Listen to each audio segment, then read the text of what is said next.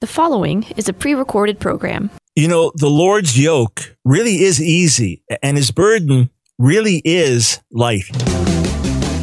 It's time for The Line of Fire with your host, activist, author, international speaker, and theologian, Dr. Michael Brown, your voice of moral, cultural, and spiritual revolution. Michael Brown is the director of the Coalition of Conscience and president of Fire School of Ministry. Get into The Line of Fire now by calling 866-34-TRUTH. That's 866-34-TRUTH. Here again is Dr. Michael Brown. Hey friends, welcome to today's broadcast on The Line of Fire. This week is a special week.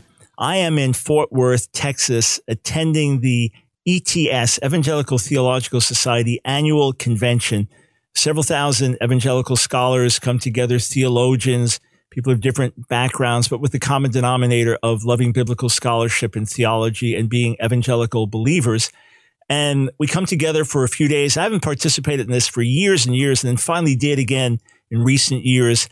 And you deliver papers back and forth. You share different viewpoints. You have discussion sections. People deliver plenary papers that everyone listens to.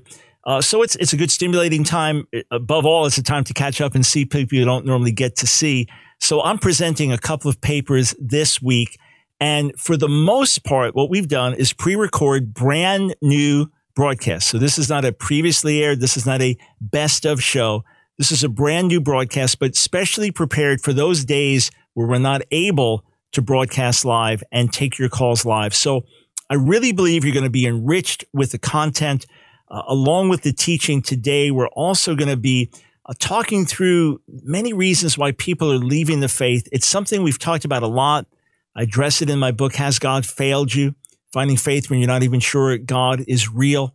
But I have to admit, I was surprised when I posted on social media just earlier today, and I said, okay, in your mind, in your opinion, what are the main reasons why many people are leaving the faith? I have to admit, I was surprised with the flood of comments from people wanting to weigh in. So we're going to continue to address that and interact with some of your social media comments. And when we're able to broadcast live during the week, we will absolutely be doing that and plan 100% to be back in studio, in our home studio at the end of the week on Friday, taking your questions and calls. So I won't give out the phone number now, but as I prayed and thought about what would bless you, what would help you, what would you find practical? Again, we're here not just to deal with controversies and tackle difficult subjects, but we want to see you healthy.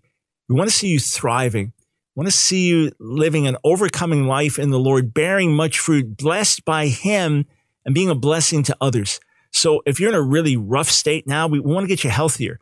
If you're strong, we want to get you even stronger. If you're running your race, we want to put an even greater vision in front of you and infuse you with faith and truth and courage. That's why we're here on the air.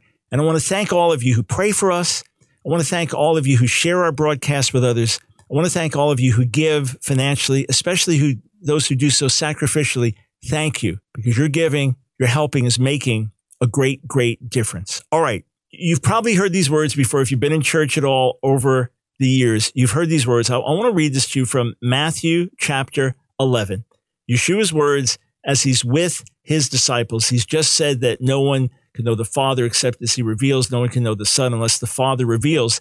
And he says this, Matthew chapter 11, beginning in verse 28. He says, "Come to me, all you who are laboring, burdened, heavy laden. Come to me and I will give you rest." And he says, "Learn of me, for I'm meek and lowly in heart, and you will find rest for your souls." So here from another translation, the NIV, "Come to me, all you who are wearied and burdened, and I'll give you rest. Take my yoke upon you." So this is the image of an animal wearing a yoke. "Take my yoke upon you and learn from me, for I'm gentle and humble in heart, and you will find rest for your souls. For my yoke is easy and my burden is light." And some would argue that the best understanding of the Greek word easy there means it fits just right. So think of it like that. The Lord's yoke is easy, meaning it fits just right, and his burden is light. Okay, let me first give you cultural background. Then I want to give you contextual background. And then I want to minister grace to you. Whether you are a believer and you've been serving the Lord for 20 or 30 years, whether you are brand new in Jesus, whether you are a full-time minister of the gospel, I believe you're going to get some really life-giving truth from the Word of God today. Let me read you what David Stern says in his Jewish New Testament commentary to these verses. Judaism speaks of the yoke of heaven, the commitment any Jew must make to trust in God, and the yoke of the Torah, the concomitant commitment an observant Jew makes to keep the generalities and details of halakha, meaning Jewish law. So you take on you the yoke of heaven. That is the responsibility to believe in and confess and follow the God of Israel. And then the yoke of the Torah, that is now taking on yourself the responsibility of following all of God's laws. He continues, Yeshua speaks of his own easy yoke and light burden. These two are sometimes contrasted in a way implying that in comparison with Judaism, Christianity offers cheap grace.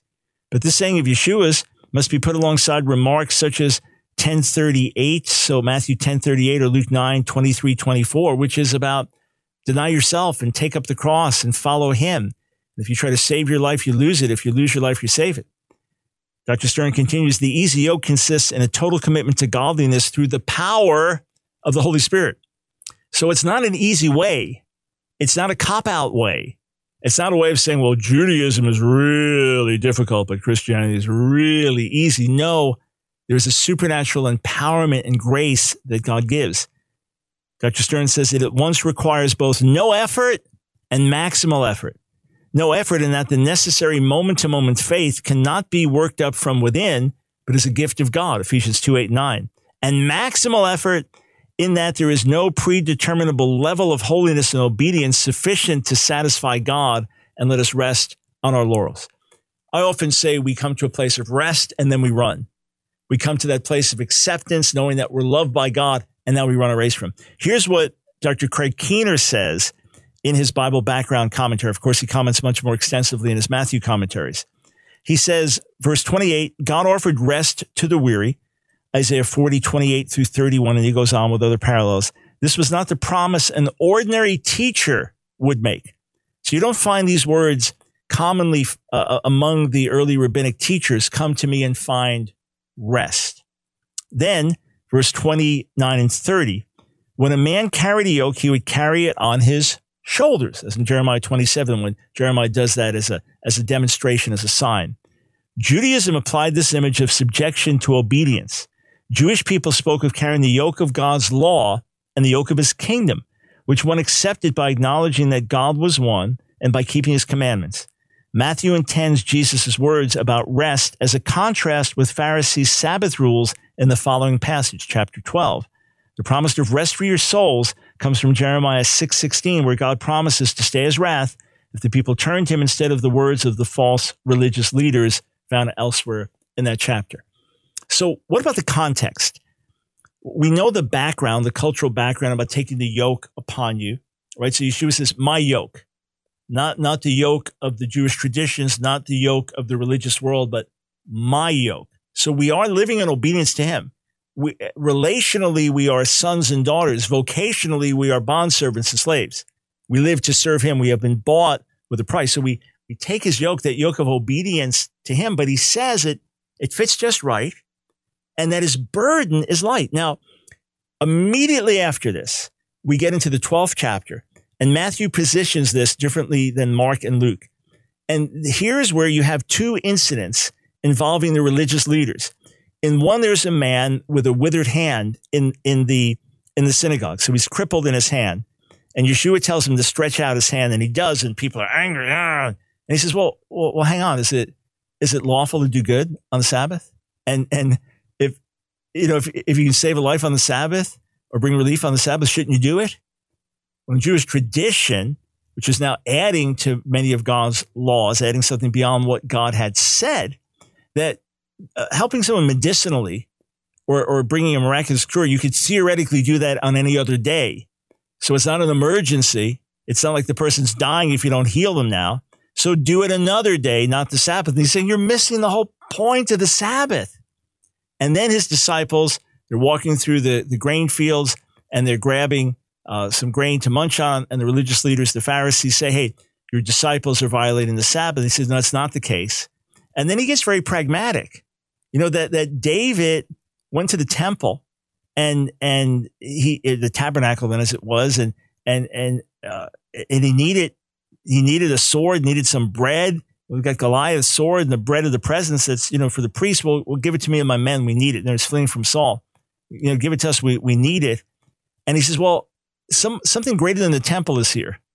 And someone greater than David is here. That's the point of it, that, hey, it's fine in my presence to do this. And it's just being practical. So on the one hand, he's saying that his ways are different than the ways of religious tradition.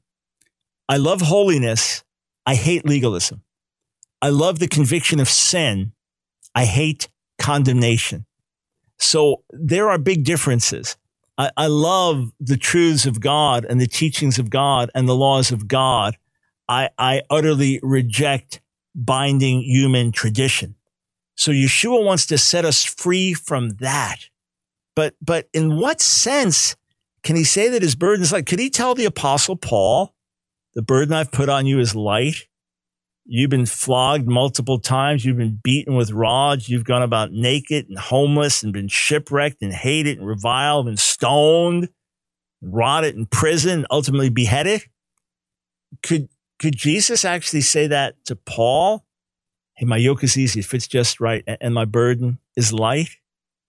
Yes, he could. He could. And that's what I want to share with you today. I want to talk about the importance of understanding what God gives you to do and what he calls you to do. In fact, when we come back, I want to share an illustration from an old preacher. I guess he's my age. I guess in his 60s when I heard him preach when I was a teenager, and I was amazed by his energy and passion and spiritual insights and vigor. I'm about the same age he was, maybe even older now, and feel full of life. But from that perspective, I was amazed by the insights of this quote, old man of God. I want to share that with you. I want to share some things I've learned in my own life. So share this with a friend, call a friend, tell them to tune in. Or if you're listening by podcast, share the podcast with someone. I want to minister this word, this grace to as many people as I can. If you understand it, it really is life-changing. It really is life-transforming. Okay, stay right here. We'll be right back.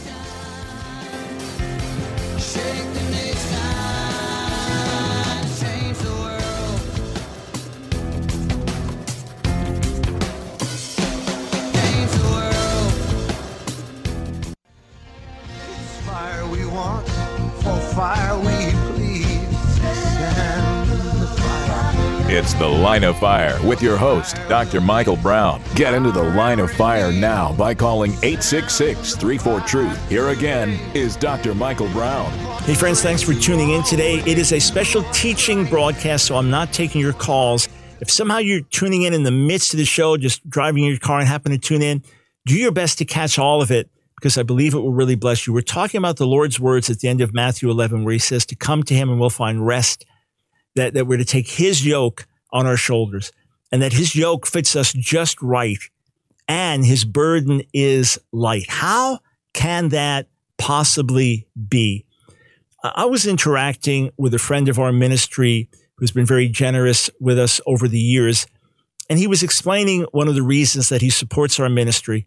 Now, he has Jewish background as well, but he said it's not primarily that drew him to me, but rather speaking the truth in love, tackling the difficult issues, the controversies, challenging apologetic issues, but doing it in a way where I'm not angry and railing on people, that we're tackling the controversies and speaking the truth, but we're doing it in love.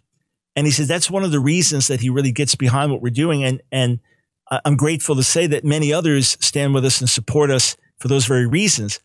And then he said, look, it's got to be difficult to tackle what you tackle. It's got to be challenging to be a truth teller when so many don't want to hear the truth. And yes, there is a price to pay. I do pay a certain price doing what I do. There is a certain pressure that comes my way.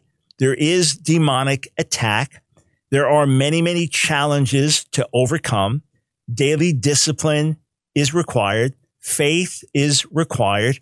Many doors have been shut in my face because of stands we've taken and truths we've spoken. Nonetheless, I can tell you, overall in God, regardless of my schedule and life and everything, I can tell you, yes, personally speaking, his yoke is easy and his burden is light. That I am made to do this and called to do this and graced to do this. And if I get in my proper lane in the Lord and run the race that he set before me, there is grace to do it. Yes, it's challenging. At times it can feel overwhelming. Yes, the attack can sometimes be ugly, but I'm telling you, I've learned in the midst of it to find even more grace. I've learned in the midst of it to get even lower and lean on him even more and recognize when I'm in his will and when I'm out. And when I'm in his will, I can say again, his burden really is light. I could list everything I carry. You think that's impossible. Just you in your own life and just your team that, And I can tell you with a smile, there's joy, there's grace, there's comfort, there's encouragement, there's hope, there's life. Yeah, every single day. I can tell you his yoke fits just right. So I referenced this Pentecostal preacher I heard. I still remember sitting where I was. We had services in Springfield Gardens, Queens, New York, and in Oceanside, Long Island. So we started in Springfield Gardens only, then bought property on Oceanside, and ultimately built a building there. But for all we had services in both places for some time. So when the doors were open, I would go. Ultimately, I'd be in church, Sunday school, Sunday service, Sunday night service, Monday night prayer meeting, Tuesday night service, Wednesday night service, Friday night service. And then sometimes on off days, we'd visit people or do evangelism and knock on doors. So yeah, zealously going after it. But I remember sitting there in the building that was in Oceanside. I remember this Italian Pentecostal preacher preaching, and he was illustrating something that happened as he was talking to a young lady on the plane and talking about being a Christian and living a holy life. And she said to him, "Isn't it hard to be a Christian?" And this fellow, and he's zealous, he's preaching it out. Remember, I'm a teenager. I'm maybe 18, 19, listening to this guy preach and thinking, wow, he's got a lot of energy for an old guy. And he says to her, I look at the birdie in the sky. I look at that bird and it's flying, it's darting, it's swinging here and there, and its wings are flapping and it goes higher and higher and it glides down. And I say to him, isn't it hard to be a bird? Isn't it hard to fly like that? Isn't it? He goes, no, God made me a bird. It's my nature. He goes, then I look in the river and I see the fish swimming in the sea. This is what he's telling the gal on the plane. She must have been blown away by his answer, right? And I look at the fish in the sea and it's darting here and there and it's going in the deep and it doesn't have to breathe. And I said, isn't it hard to do that? And the fish says, no, I'm a fish. It's my nature. And he says to her, since I've been born again, I have the nature of the Lord Jesus. I mean, it's not hard. It's my nature. What an answer. What an answer. Now, I know on the one hand, we're still in this world. We're still in this body. Trust me, I've had battles with discouragement. I've had battles with demonic attack. I mean, some of them have lasted 4 months. And it feels like you're treading through mud. You're trying to run through knee-deep mud just to live a normal life. And yes, we've been battered and we've had losses. And I live in the same world you live in. But ultimately, I want to say again, when you give yourself to what God fashioned you to do and to be, when you don't resist his calling, when you make yourself available and then draw on his life, draw on his strength, draw on his ability. Say, how do you do it? I remember asking myself that question. I was going to college. I remember this distinctly. I'm going to Queens College for classes one day. I'm listening on the radio to the old Let's Talk About Jesus, years before Wayne Montblanc, and those in New York would know about it. The original Let's Talk About Jesus. And this fellow who led the show before Wayne Montblanc, he's talking about, it's not I who live, it's Christ who lives in me. And it's the resurrected Christ who lives in me. And I remember saying, yeah, but when I wake up in the morning, it feels like me. When I'm being tempted to sin, it feels like me. It's like, how do you get that? But some of it is just spending quality time with God, Some of it is just being with him in his presence. Some of it is just living life with the Lord and walking in obedience to him. And you begin to see, hey, he made me to do this. You know, some of you got a bunch of kids, your moms, and you never really pictured yourself being married with kids. And you always had other ministry plans or work plans, but then you met the man that was right for you. The two of you deeply in love, got married, and you wanted to have children, and it's, I'm going to do this. And now you're like, amazing. And your husband looks at you and goes, honey, how'd you learn to be so good with the kids? Well, he made you for it. He gifted you for it. He graced you for it. Just like if he wanted you to preach to 1 million people a day, he gives you grace for that, whatever the calling is. Often we don't know what our calling is, and we're running like crazy to try to figure it out and to please God. I want to encourage you to step back. God never calls you to walk in frenzy. God never calls you to walk in a sense of constant upheaval, and just step back and worship him. Even now, some of you that are so stressed out, God never calls you to be stressed. He may call you into stressful situations, but he'll call you by his grace. He may call you into difficult situations, but he will empower you in the midst of that. Isn't that what Jesus says in John 16:33? That he says to his disciples, in this world, you'll have tribulation, you'll have trouble, pressure, stress, testing, but be encouraged. I've overcome the world. The tribulation, the difficulty, that's not the end of the story. The end of the story is that Jesus has overcome. You say, well, how does that encourage me? He did it. Okay, but he doesn't do it alone. We overcome with him. We ride on his coattails. You ever see in the elections, there's a massive swing for the president, and then his party just wins big. They said that they won on the president's coattails. Or it could happen in a statewide election the same way they went on the governor's coattails is really popular. Because in other words, people just press one button, Republican, Democrat, for this one, for that one. They press one button for the whole party. So we ride in on Jesus' coattails. His victory is our victory. He died to sin. We die with him. He rose, we rise with him. You say, how do you do that? You renew your mind to it. You pray for God to make it real. You confess with your lips that what the word says is true. Lord, it is true. You said it through baptism and through faith. I have died to sin. I can't live in it any longer. Lord, you've said in your word, I'm not under law. I'm under grace. You said in your word, do not let sin have dominion over you. Lord, I will not, by your grace, by your power. I'm a new creation in the Messiah. You repeat these things not to create a false reality in the realm of fantasy, but to take hold of real spiritual reality. So your heart and mind agree with it and take hold of it. Grace is there for whatever situation you find yourself in. But I want to fine tune this. I want to share some of my own personal life experience because I believe it's really going to help you, because many are just, you're living stressed out. You're living under a constant sense of pressure, constant sense of falling short. And because of that, whatever you're trying to do for God, with God, there's not a sense of joy. There's not a sense of deep satisfaction. Now, please understand, I'm an achiever by nature. So I pretty much start every day with a fresh slate. Doesn't matter if I just finished traveling and preaching 5 times yesterday. Doesn't matter if I just finished the deadline on the latest book. Doesn't matter if I ministered to individuals through the day or taught classes. The next day starts and I haven't done anything yet. And I still feel that way often until I finished writing late in the night. Now I feel, okay, I've done something. So I'm not one that's just sitting back chilling. And yet I want to say once more that you come to the Lord and he gives you rest. There is rest from the striving, rest from the struggle, rest from this constant, I got to work harder, fight more to somehow find a way to please God.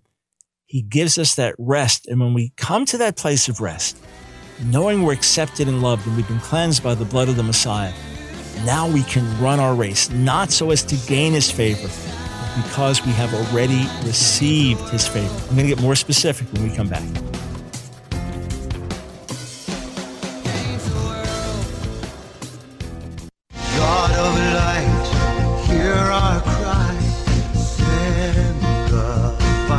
It's The Line of Fire with your host, Dr. Michael Brown, your voice of moral, cultural, and spiritual revolution. Here again is Dr. Michael Brown. Thanks for joining us today on The Line of Fire. I have specially prepared this broadcast for you to minister life and grace and strength and encouragement and hope. And I want it to be as practical as possible. Jesus said, when we come to him, we receive rest. We learn of him. He's humble and gentle in heart. We receive rest for our souls. And this rest specifically consists in the fact that his yoke is easy. His yoke fits just right, and his burden is light. Even those who've suffered for the Lord, who've been beaten for the Lord, who've been martyred for the Lord, will ultimately say his grace is sufficient. So I'm not taking calls today. I want to spend the entire time digging into the word and ministering to you here. So let me get very specific with you. And we're going to go over to Romans, the 12th chapter. Romans chapter 12. And Paul calls us there and says, therefore, this is in light of the mercy that's been poured out with which he ends Romans 11. Therefore, I urge you, brothers and sisters, in view of God's mercy, to offer your bodies as a living sacrifice, holy and pleasing to God. This is your true and proper worship, or your reasonable service. Do not conform to the pattern of this world, but be transformed by the renewing of your mind. Then you will be able to test and approve what God's will is, his good, pleasing, and perfect will. All right, well, how do I work that out, Paul? What do I do next? I mean, I want to be fully obedient, give my body, my whole life to the Lord. But what do I do? How do I live this out? He continues, for by the grace given me, I say to every one of you, do not think of yourself more highly than you ought, but rather think of yourself with sober judgment in accordance with the faith God has distributed to each of you. For just as each of us has one body with many members, and these members do not all have the same function, so in Messiah, we, though many, form one body, and each member belongs to all the others. We have different gifts. Let's say that together out loud. We have different gifts. We have different gifts according to the grace given to each of us. So the grace, not meaning unmerited favor here, but the empowerment given to each of us. If your gift is prophesying, then prophesy in accordance with your faith or in accordance with the faith. If it is serving, then serve. If it is teaching, then teach. If it is to encourage, then give encouragement. If it is giving generously, then give generously. If it is to lead, do it diligently. If it is to show mercy, do it cheerfully. Now, here's the thing as we look at these verses. When you are functioning in your gift, what's hard for someone else is easy and natural for you. And when you are functioning outside of your gift, there is not sufficient grace. There is that chafing. There is that feeling of something not being right. Okay, let's step back and think about this. In the late 80s, early 90s, I was leading a Messianic Bible school in Maryland, Messiah Biblical Institute and Graduate School of Theology. Prior to that, it had just been more or less a mentoring program at college and grad level. And I was able to develop it into a full-time school, college and grad school. So even though our student body was small, the big night classes we would have could draw as many as 150 people, but the overall program during the day was more dozens or scores of students. It was not like a regular college campus, university campus. It would be like a small department, a specialized department within a school. But that's fine. That's what we were there to do. And we were recognized by the state of Maryland to do what we were doing. So I had this grace on me to develop all the courses, to develop the guidelines and the everything. And here's the number of the class, and you need these credits to graduate, all this meticulous kind of stuff, because God had called me to help raise up this school. And I led the school, and started in 87, but ended in 93. And I remember 1 year before I gave the school over to others, I just felt something wasn't right in my life. Like I was carrying something I wasn't supposed to carry. Do you ever have something that's just, something's wrong? I can't figure out what it is, or with your body, or with a vehicle, or it's like something's just not right, but you can't figure out what it was. And earlier in the year, I thought, maybe I'm not supposed to be leading the school now. I don't think I'm supposed to be leading the school now. talk to Nancy about it, and then talk to the leader of all the ministries. So we had several different ministries and organizations, the school being one of them. So the leader that oversaw all of those, talked to him about it, but he felt no strongly I was supposed to do it. So I thought, okay, let me just continue because I love doing this, but it feels like something's not right. So I continued to travel around the world and speak. I continued to teach at the school and lead the school and do other things that I was doing the whole year, feeling something's just not right. What is it? And then finally just got extra time to be alone with God in prayer and really seek his face, slow down what I was doing and really seek his face. And boom, right in front of my eyes, you're not supposed to be leading the school anymore. Oh, it's only about a year earlier that I felt it, but I didn't stop long enough to really pray it through. And that's how it is with some of us. Now, please hear me. I'm not talking about shirking responsibility. I'm not talking about copping out. Sometimes when we just cop out, we feel relief, but it's temporary relief and it's only going to bring a greater pain. You know, like I can't handle this. I can't do it. We quit and then we feel miserable afterwards and the thing still has to be done. I'm talking about when you're outside of your calling. You say, well, I don't know what my real calling is. Then you really got to press into God. Yes, we serve. And often as we're walking with the Lord, it can take some years before we really find out for this season of life or for all of our life, what our real calling is, what our real anointing is, what we really have grace to do. And always we have to serve in other ways. I mean, to this day, leading our ministry and having a great team that carries so many things I can't carry and does so many things I can't do, or that if I did them, they just completely weigh me down. And they take so many things off my plate so I can give myself to what I'm called to do. There are always little things I have to do I'd rather not do. And even as much as I love to travel and minister, there are aspects of traveling I wish I didn't have to do. So there are always these burdens you carry, but I'm saying there's great. My overall life is infused with grace because I'm doing what he made me to do. So I can almost guarantee you, if you spent a week in my shoes doing what I'm doing, and maybe in the midst of it having to do a really difficult debate and then getting a ton of hate mail one week and maybe some death wishes coming your way and then all the deadlines that I have to meet and all the responsibilities, for most all of you, I can almost guarantee, as strong as you are, you wouldn't make it through a week. I pretty much guarantee that for most all of you, because God's made me uniquely and graced me uniquely. But let's turn this around. I could almost guarantee you that if you are really in the center of God's will and doing what he called you to do and graced you to do and anointed you to do, that you are doing it and thriving in it. And if you put me in your shoes, I probably wouldn't make it for a week. That's why we always look at other people and think, how do they do it? Because God's given them the grace to do it, because he's given them the calling to do it.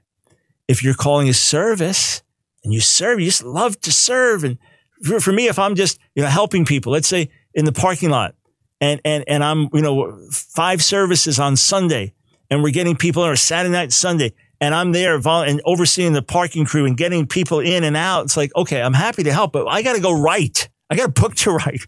I got to be on the radio. I got to be traveling, preaching, because we all serve in different ways, right?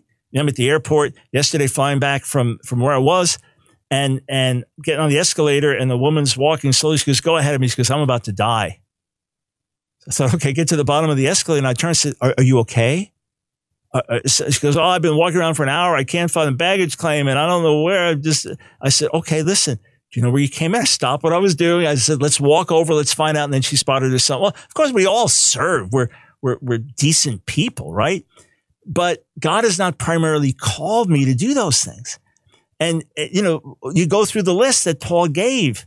And when you give yourself to what he made you to do, right? And don't try to be something else. Don't compare yourself to somebody else.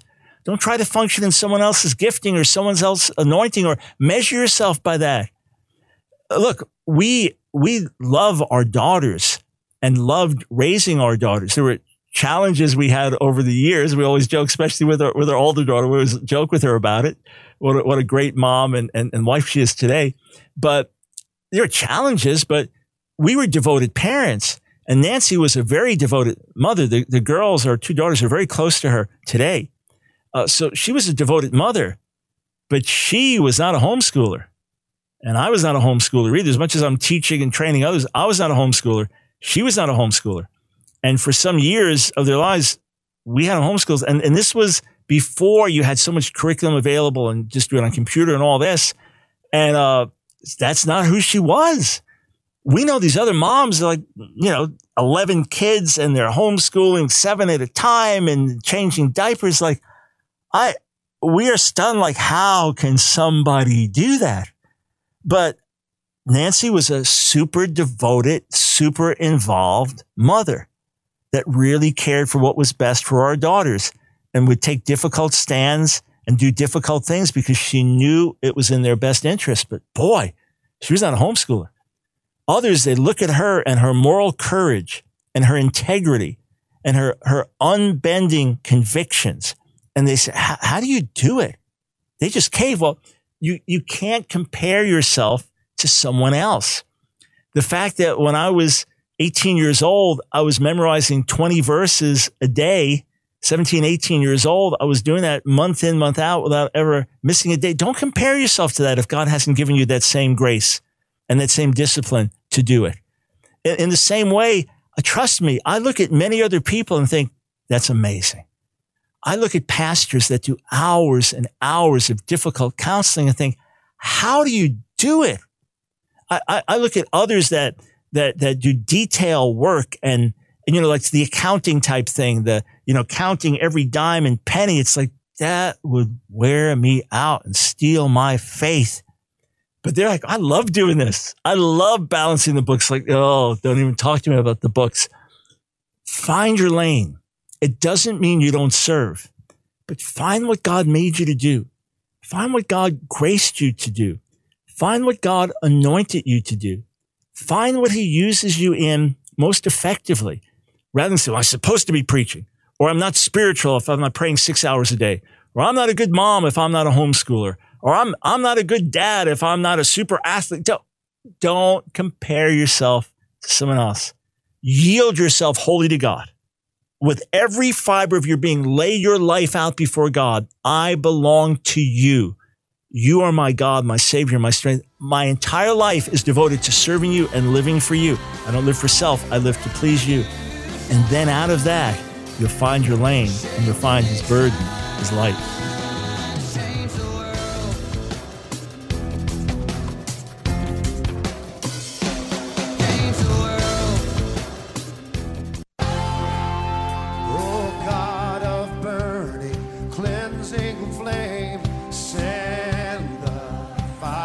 It's The Line of Fire with your host, Dr. Michael Brown, your voice of moral, cultural, and spiritual revolution. Here again is Dr. Michael Brown. Welcome, friends, to the broadcast. Michael Brown here, your voice of moral sanity and spiritual clarity, here to infuse you with faith and truth and courage so you can run your race. You can be strong for the Lord. Do you get my emails? No? All right, we got some gifts to send you, okay? So go to askdrbrown.org as soon as you have a moment, askdrbrown.org, and sign up for our emails. We'll immediately send you a free gift, an ebook, a mini book, 7 Secrets of the Real Messiah. I'm talking about many years of study condensed in this little eye-opening book. You'll get that. You'll also get some neat emails sharing more about my own testimony from LSD to PhD, sharing more about the vision of our ministry, the 3 R's, revival in the church, gospel-based moral and cultural revolution in society, and redemption in Israel. And then every week we'll let you know, here are our latest articles, here are our latest videos. These are free resources. Here are special packages we put together. Here's our latest book release. So you want to get these, tell your friends. Together we can be strong and make a difference. All right. As we're talking today about the Lord's yoke being easy or fitting just right and his burden being light, again, it's by doing what he called you to do. Years ago, I was in Texas and sharing a suite with one of my closest friends. And he literally morning, noon, and night, he was meeting with people and having meals with people. And this was a conference where I was about to deliver a paper, and it was an academic event and delivering a paper, I believe, from the book of Isaiah. So I was really studying it and writing carefully and digging into this. And he said to me, he said, hey, do you want to have breakfast with so-and-so? I said, oh, no, sorry, I can't do it. Please send my life. Hey, Mike, you want to have lunch with so-and-so? I said, no. Hey, tell him I'd love to see him, but no, I got to work here on this paper and get ready. And he said to me at a certain point, he said, Mike, he said, man, he said, I wish I had a mind like yours. I said, if you had a mind like mine, you wouldn't be meeting with people day and night being you. Now, he's a smart guy, but in other words, we're wired differently. We're wired differently. And for him, being with people is life, and it brings life to others. I do that as well, but it has to be in a very, very different schedule because I've got to be alone. I've got to be with God. I've got to be in his presence more. I've got to be writing more. So if he compares himself to me, well, I'm not as smart as Mike, but I don't write the way Mike writes. I compare myself to him. It's like, I'm like a loner. I'm just not spending people with people, loving people. Don't compare yourself to someone else. You know the famous line, Eric Liddell in Chariots of Fire, when his sister asks him why he's going to the Olympic Games before he goes on the mission field, right? And what does he say?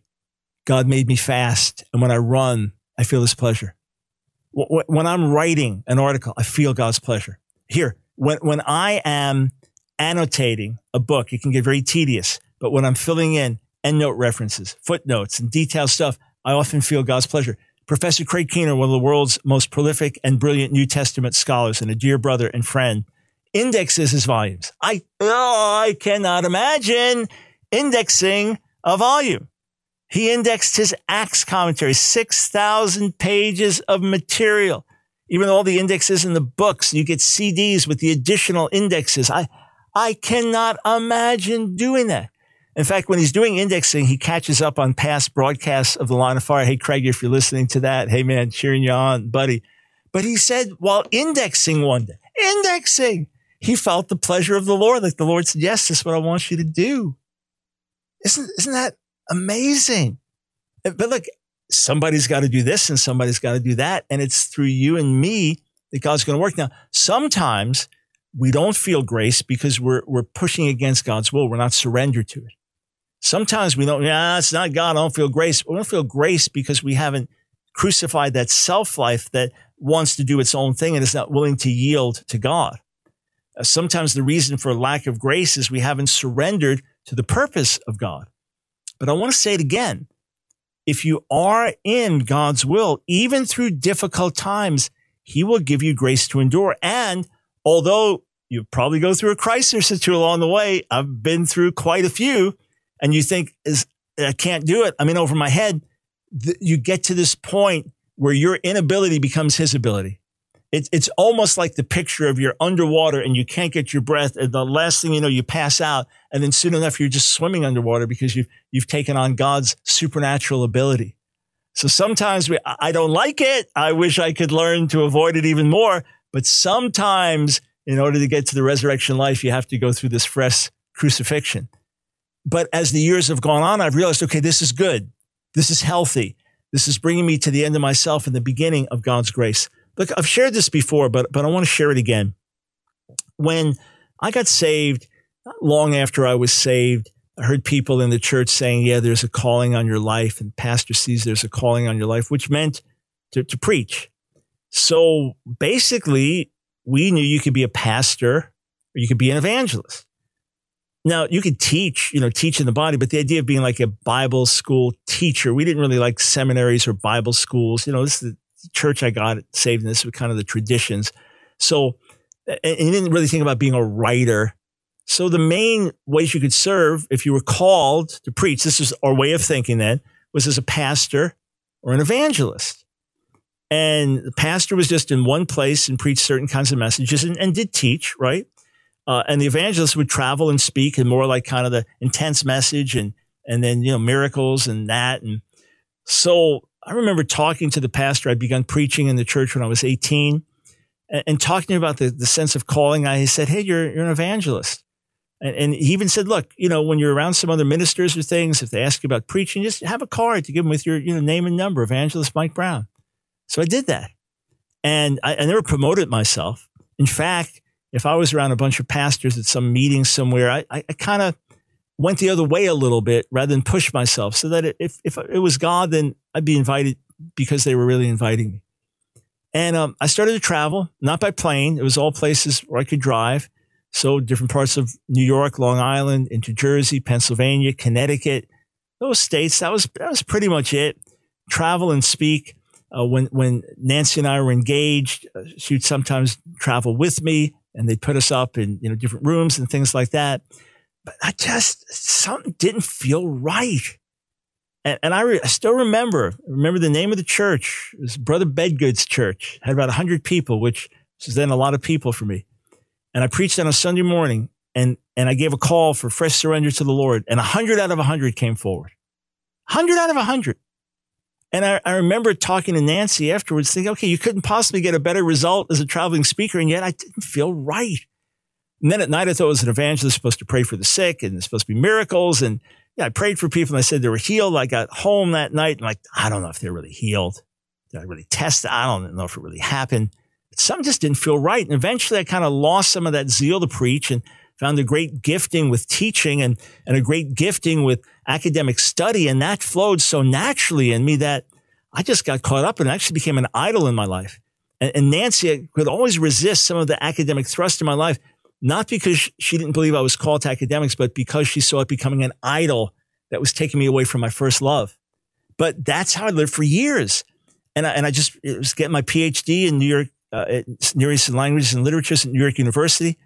After my first couple of classes there, I had full scholarship, didn't have to pay for any of the classes, even got a stipend of a couple $1,000 a year. So I had a full academic scholarship, 4.0 all the way through grad school and loving it and thriving in it. But it's because I'd also left my first love and wasn't as intimate with God during that time as I should have been. And when he reignited the fire in me, I laid the academics down, and he gave it back to me as a tool rather than as an idol. And it's been a tool to this day, and I love using it to this day. There's not a day in my life where it's not part of my life. And in Jewish apologetics and other things, it's been so important. So it was the Lord's will, but I just let it get out of balance. But when the fire started to burn in me, and when I started to understand my calling, not primarily evangelist, not primarily someone seeking to win the lost. I do that in Jewish ministry. But when I travel and speak, I don't speak as an evangelist. When I go overseas, I don't speak as an evangelist primarily. I speak to the body. I speak to stir the believers. When I recognized the calling on my life in terms of preaching and traveling was more of a revivalist, to wake up the sleeping church, to stir people towards repentance, to be revived and renewed in God. And in that sense, the prophetic calling to wake up the church, not calling myself a prophet, but the prophetic calling, that burden to address sin and to confront culture and to turn people to God. When I gave myself to that, now I could say his yoke fits just right. And now I could say, as I've literally traveled to over 30 nations of the world, over 150 trips overseas, brought thousands of messages overseas, spent several years of my life overseas and several years of my life on planes, all while going day and night, writing over 40 books, publishing over 2,000 articles, doing 13 years of daily talk radio, leading schools for years, teaching at schools for years, debating, doing everything we do. I'm thriving in the midst of it. Let the hate mail come, let the resistance come, let the challenges come, let the obstacles come. I'm not speaking foolishly. I'm saying whatever happens, God's grace is there. And yes, I can tell you, with everything that I carry from the heart, his yoke fits just right and his burden is light. Even if it means serving him with my last drop of blood, I'll be able to say his yoke fits just right. His burden is light. Friends, not just for me, it's for you. So let him help you, adjust you, give you grace, grounded in his love, grounded in acceptance through the blood of Messiah. Now go, run your race, rest and run. It's your calling and destiny.